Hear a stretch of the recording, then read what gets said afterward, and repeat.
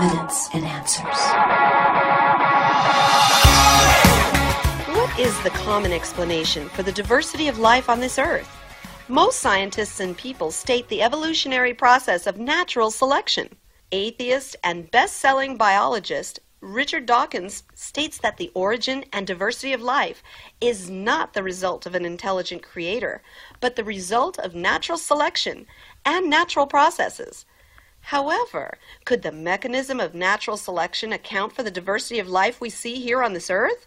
Scientist Dr. Paul Nelson puts this theory to the test and discovers natural selection falls short in several significant ways. In fact, the evidence points in another direction. You're listening to Evidence and Answers with your host, Pat Zukeran.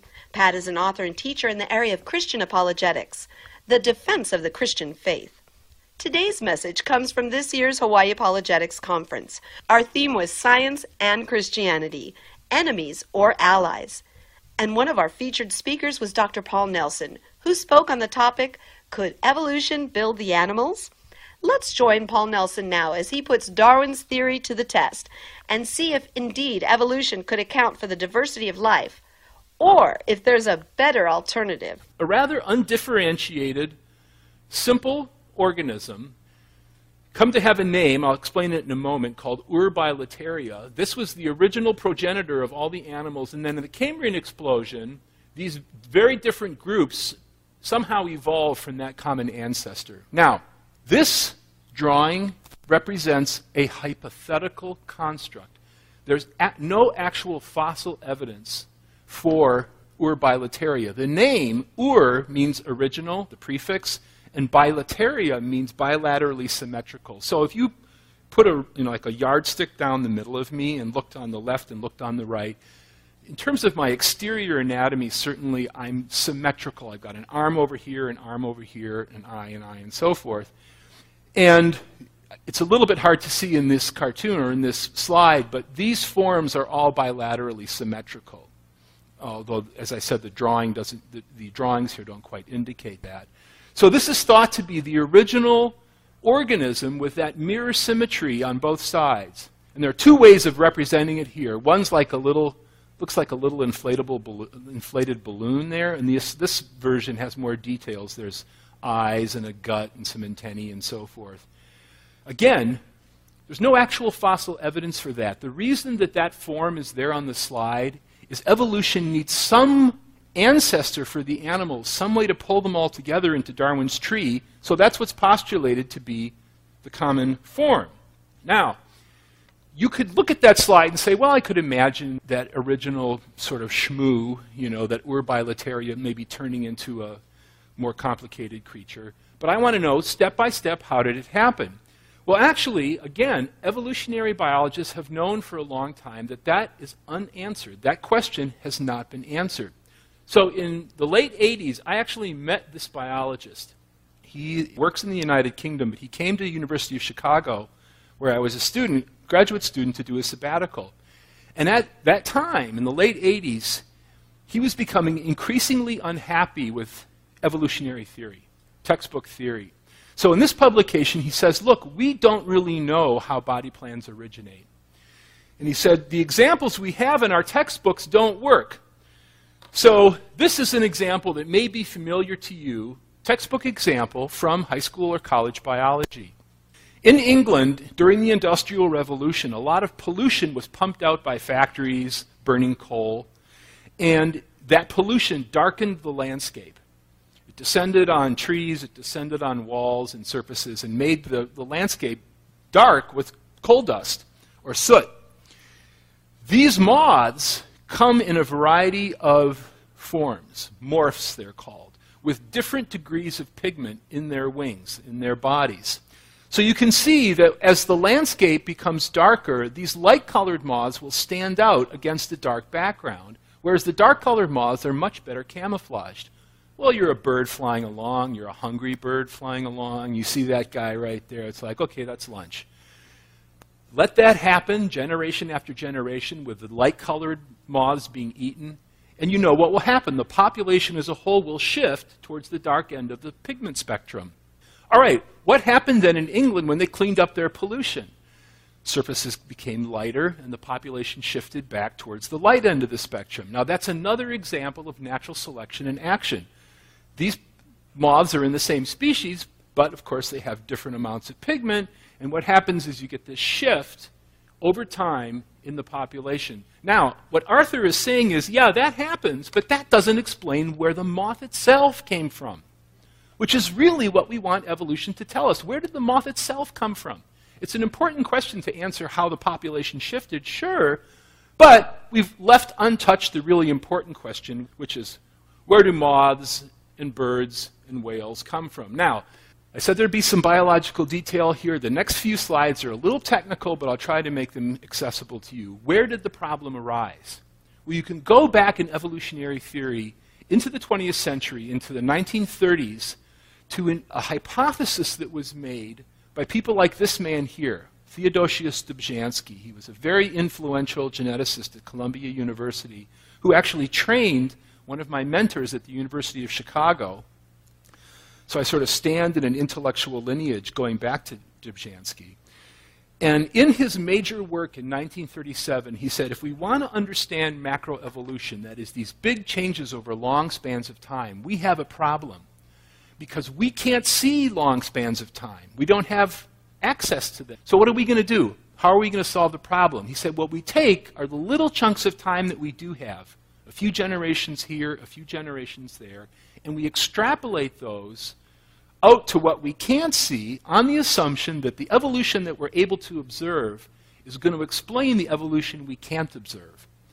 So to use sort of more conventional terms, the argument is micro or small-scale evolution over time extrapolates to large-scale evolution.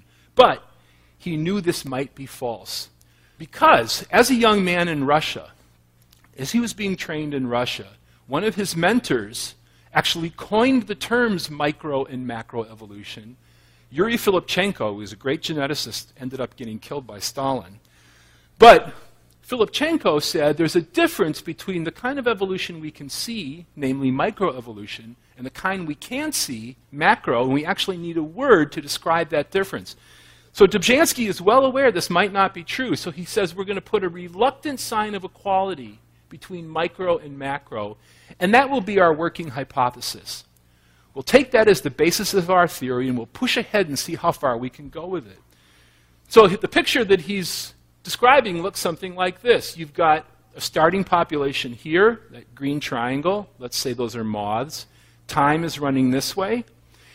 And Dobzhansky argues, just give me enough time, keep variation arising, keep natural selection operating, and I might get some evolution that I never expected. You know, the origin of something like C, which wasn't present down here, but since variation continues to arise and natural selection continues to operate, as these populations shift through time, you might see something you never expected, and that would be macroevolution. So that's the theory, that's the assumption. And the basic argument is that just give evolutionary process the time it needs, and as long as there's a steady supply of variation, macroevolution will occur. But in the back of his mind, so to speak, Dobzhansky is aware this might not work. Well, in the last 30 years, evolutionary theory, there's our small-scale variation again. Evolutionary theory, I think, has discovered that, in fact, it doesn't work. And it's been described as a great Darwinian paradox. Now, I'll explain to you how this paradox operates. And if you remember this, if you go out of here tonight remembering this next few slides, you will be farther ahead than most professional biologists. Because most professional biologists, at least of my acquaintance, have not grasped this problem, although they're coming to grasp it. All right, where did I get that phrase? Well, I got it from this guy, John McDonald, who's a geneticist at Georgia Tech.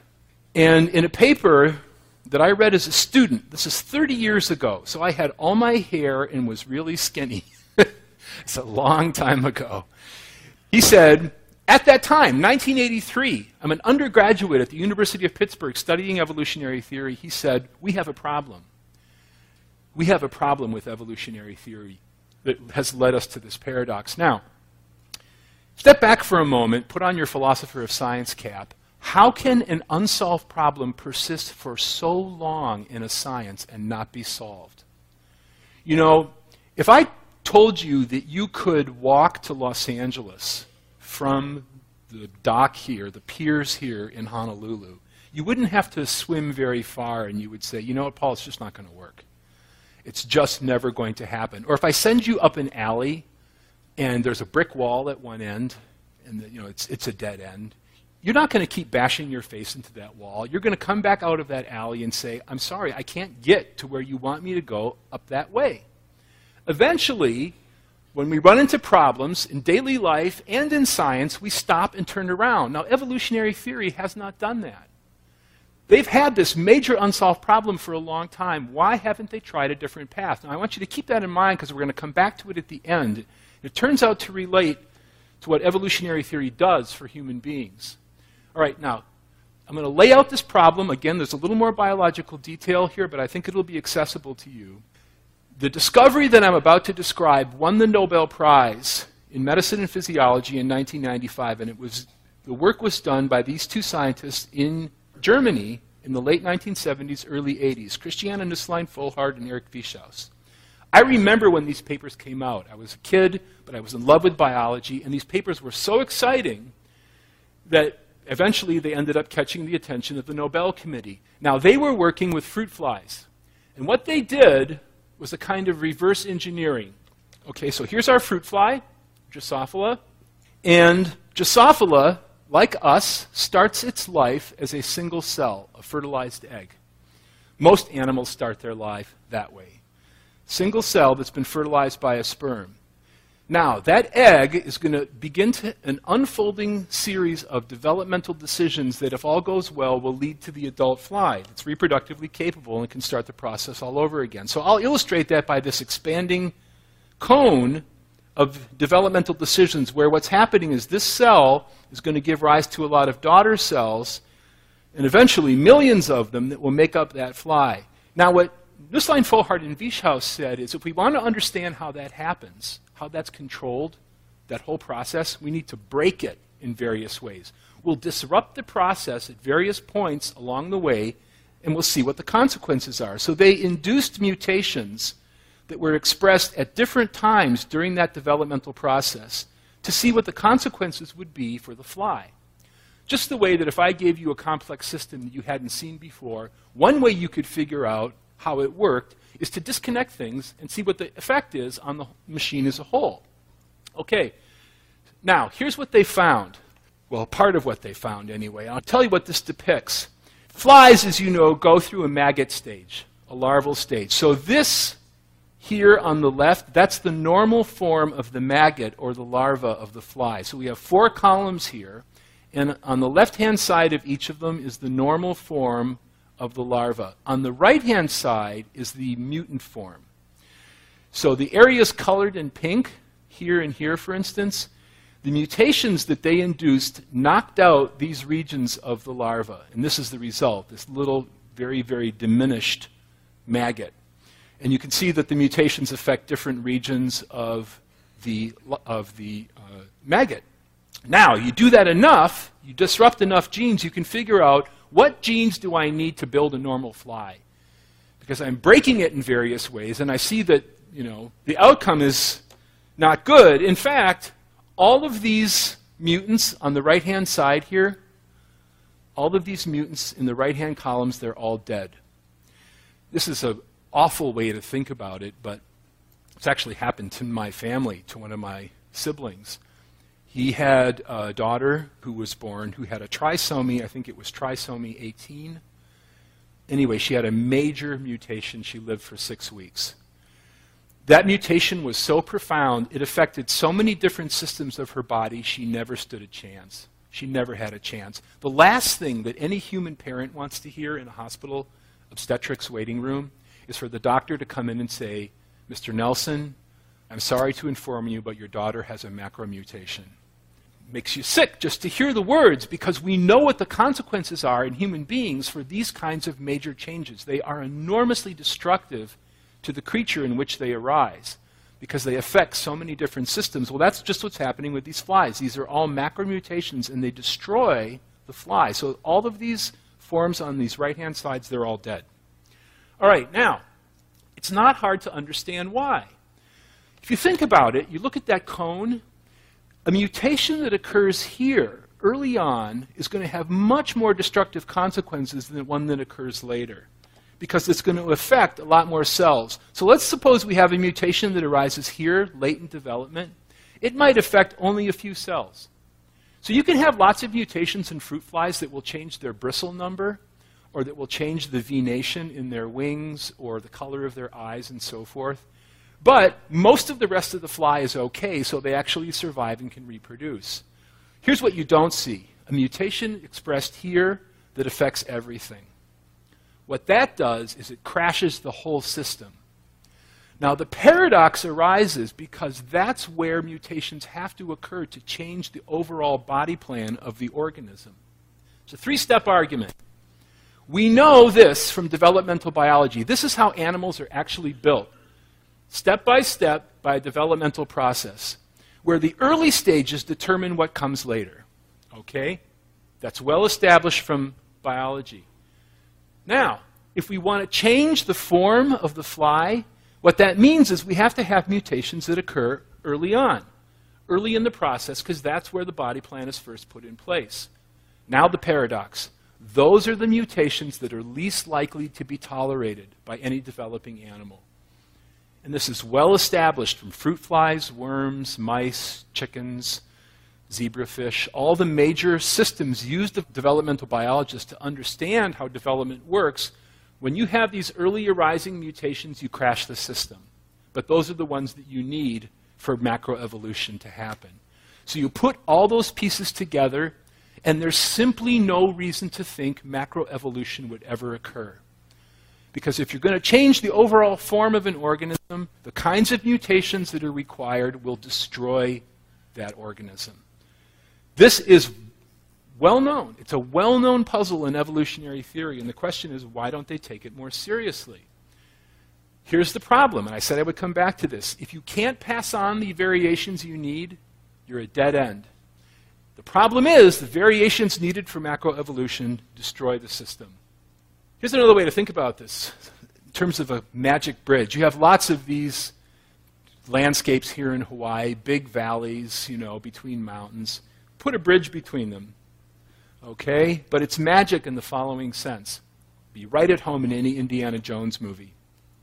You start over here on the left, start walking out on the bridge. As long as you keep moving, the bridge will be there beneath your feet. The minute you stop to look over the side or turn around or just sort of wander off looking at something, the bridge disappears and you plunge down 1,000 feet. Animal development is very much like that. Once that first cell begins to divide, it's got to get all the way over to the adult to start the process again. So if we're a cell over here, we begin to divide, we've got to get all the way across here to the adult form. But here's the kicker for natural selection. It's only when you get to the far side that reproductive capability arises, and reproductive capability is a necessary condition for natural selection.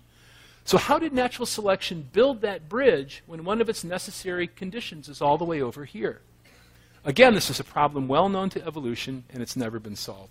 We'll finish with the butterflies. If I needed an example, to put on a postcard to persuade me of the reality of intelligent design, I would take the North American monarch. It's a female. The male has little black spots on either side of its abdomen, right about there where he sort of stores cologne. Pheromones, My wife and I were at the overwintering site in Mexico a couple of years ago where North American monarchs go to spend the winter. And it was like being in a singles bar at about 11 o'clock at night. The males are all blasting females with their pheromones. Hey, baby. Now, I'm showing you this picture now so it doesn't seem weird later on. This is Houdini being lowered by his feet into a box of water with locks, and 3 of his assistants are there. Why is he going in there? Well, he's going to do a stunt. What's he not going to let himself do? He's not going into that water box without a plan to get out, and probably 2 backup plans in case the first one fails. Okay, so keep that in mind because we're going to come back to it. Here's the monarch life cycle, familiar to you probably from high school biology. There's the egg. There's, I'm going to be a beautiful butterfly, eating machine that turns into the chrysalis, that turns into the adult. So it's an amazing process. This is the amazing stage, the chrysalis itself. 7 to 10 days, the caterpillar goes into there and digests itself, basically down to a molecular soup. I was in a lab in Florida making a movie about this. It's actually for sale out there at the table. And one of these broke open accidentally, and the contents, when they pour out onto the tabletop, look like clear Jell-O. You cannot make out anything, not a caterpillar and not a butterfly. What's happening? Well, the caterpillar is digesting itself away, and very small populations of cells that were sort of hidden away in the caterpillar are now turning into the adult butterfly, into the legs and wings and structures that you see in that beautiful monarch. Now, skip that. Let's go back to Houdini. I told you, and you know, he's not going into that water box unless he has a plan to get out, and probably a couple of backups. Because the alternative is death. You know, I've seen clips on the internet. There's a lot of grisly things on the internet, and one of them is of an amateur magician who built a box in sand, and kid was in his 20s, and he didn't have a backup plan. The box collapsed, and before they could get him out, he suffocated. It's dangerous business to do this if you're a magician. Well, think about what the caterpillar faces from the perspective of evolution. Let's suppose you've got a caterpillar that evolved some way to build one of these, right? And he digests away, or she, most of their tissues. And that's where they stop. It's like, okay, I've got myself a chrysalis, I've turned myself into soup, now what? You're not going to go into that stage unless you have the plan to get out. Unless you have the genetic instructions to get you out the other side. How did natural selection build that? How did natural selection, without any foresight, this is a blind physical process, incrementally break down a caterpillar, somehow evolve the chrysalis stage, and then yet, you know, because it has no foresight, can't look to the future, find a way to build the adult butterfly. If this happened by an evolutionary process, it was a miracle. The only way that you can have a caterpillar that turns into a butterfly is if you have some kind of cause that can see the whole life cycle. And the only kind of cause that can do that is intelligence. If you want butterflies, you need all of this, all at the same time. It's well established from biology. The problem is, are we going to let the evidence tell us what it's trying to tell us? I want to tell you about a hypothesis from an evolutionary standpoint to try to explain this, that shows the desperation that arises when you avoid the obvious inference, which is this is caused by intelligence, and try to find a natural explanation. This is a zoologist at the University of Liverpool whose courage I admire. I admire him for publishing this paper. It was very risky because he started by saying the Darwinian explanation doesn't work. He says it's simply bizarre. It could not have happened by any kind of Darwinian process. So that's his opening argument in this paper. And this paper, by the way, when it was published, created such a stink that the journal that published it changed the rules for how they accepted papers, never to allow a paper like this again. So here's his explanation. You start with something called a velvet worm. I don't know if you have these here in Hawaii. We don't have them in North America, continental North America. They're rather exotic creatures. You find them in Australia, but they kind of look like a caterpillar, doesn't it? Little stubby legs, tubular body. It's not a caterpillar, but it sort of looks like one. So he said, start with that, and get yourself some insect that doesn't have metamorphosis. So if you ever see a grasshopper, a baby grasshopper, it looks like an adult grasshopper, just real small. Grasshoppers don't grow through metamorphosis the way that butterflies do. Okay, so let's go back to our singles bar. We've got the velvet worm. We've got the grasshopper. They exchange a long look across the room, and fertile hybrid. Somehow they get together and join their families. Okay, that's never going to happen. Ever. That would be like you hybridizing with a clam. Okay? But this zoologist had the courage to publish this crazy idea because he said for 150 years we've been trying the Darwinian story and it just doesn't work. And this was his solution to the problem. But my view is that when the evidence in front of you points to intelligence, the rational thing to do, it's not the religious thing, it's not the spiritual thing, it's the rational, intelligent thing, is to say this evidence indicates cause by a mind like mine, but vastly more powerful. That's the clear signal, and that's what I'm going to accept scientifically. That's the intelligent, sensible thing to do. Anyway, let's stop. Thank you very much.